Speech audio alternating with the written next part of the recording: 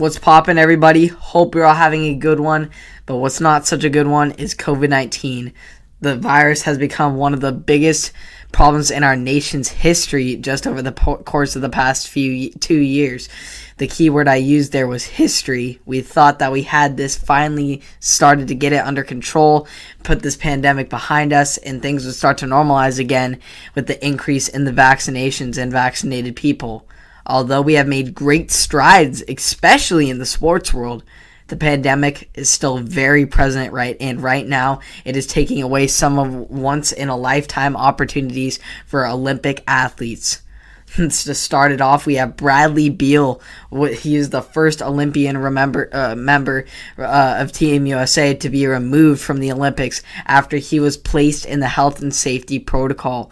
Beal said that this has been a dream of his ever since he was a little kid, and now just like that, he lost his opportunity to play in the Olympics and represent his home country. Unfortunately, Beal wasn't the only athlete removed from the Tokyo Games. Young 17-year-old tennis star Coco Gauff will also have to wait 4 more years to make her Olympic debut after she tested positive for COVID-19. Then, on Monday, it was announced that a U.S. gymnast had been removed from the Olympic Village after a positive test.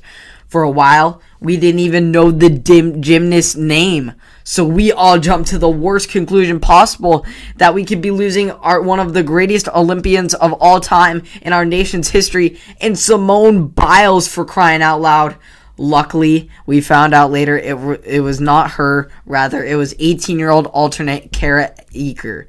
These Olympics are not looking good at all, just for many reasons. First of all, we will not have the ultimate bonding of cultures internationally due to the fact that there will be no spectators allowed, none whatsoever. Not 25%, not 15%, not 75%, whatever. There will be 0 spectators. This takes a huge energy factor out of the games, and it will definitely impact these athletes' energy and pride and just their motivation to get towards the game. Obviously, they're some of the most motivated and self-conscious individuals that we know and that we see. But with the crowd there, it just creates this energy feel that is unlike anything you have ever seen, with all the cultures coming together as one to cheer on multiple athletes of multiple different cultures representing this world that we live in and this society that we live in.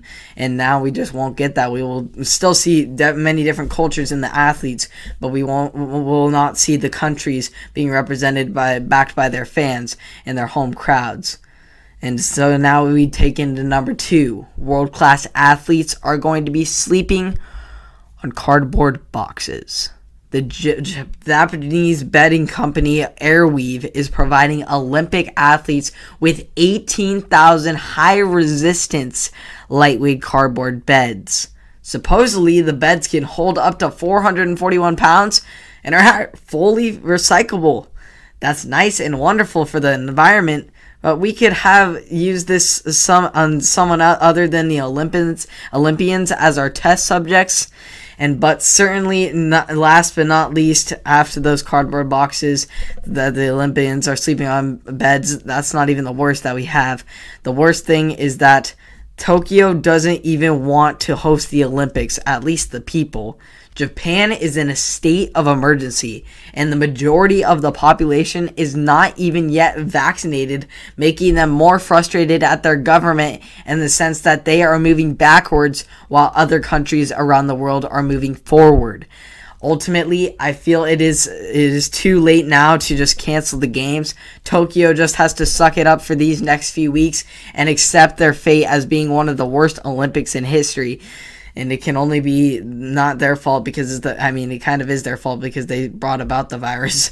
But it's better to give these athletes a chance to finally showcase their skills without in-person fans and bad ratings from NBC and whatever, you name it. It's going to be a rough Olympics, but I'd rather do it and just get it over with than to leave the public furious for the next 4 years if they don't even get an Olympics at all, because that would be an 8-year gap of without summer games, which is just not feasible right now. the Olympic committee definitely has their hands full with the pandemic still in full effect internationally. In time, we will finally overcome this pandemic and this horrible virus that has changed our world forever, and we will be a much stronger and more grateful society because of it. It's all a learning experience, and we will get through this together. I just feel my heart goes out to these athletes that are being taken away from their dreams that they don't really get to pursue for the next 4 years, and that they work so hard for each and every day, giving so much hours and energy and time and commitment. And then just like the snap of a finger, you look at a piece of paper and it says positive, and your dreams are just taken away. It's just so unfair. And it's very unfortunate to see these athletes go down like this. Hopefully, crossing my fingers, we don't see too many more, and we can make it through this Olympics more healthy than other countries, or just as healthy as we can. Just stay safe, stay sane, so we can keep these athletes safe and watch these Olympics. So we hope they can play out, and especially for the teams that have worked so hard together, like the basketball, like the team sports such as basketball and the relays and track. It's very important that these athletes stick together because they got high stakes. It's for gold medals, being a world champion, Olympic champion.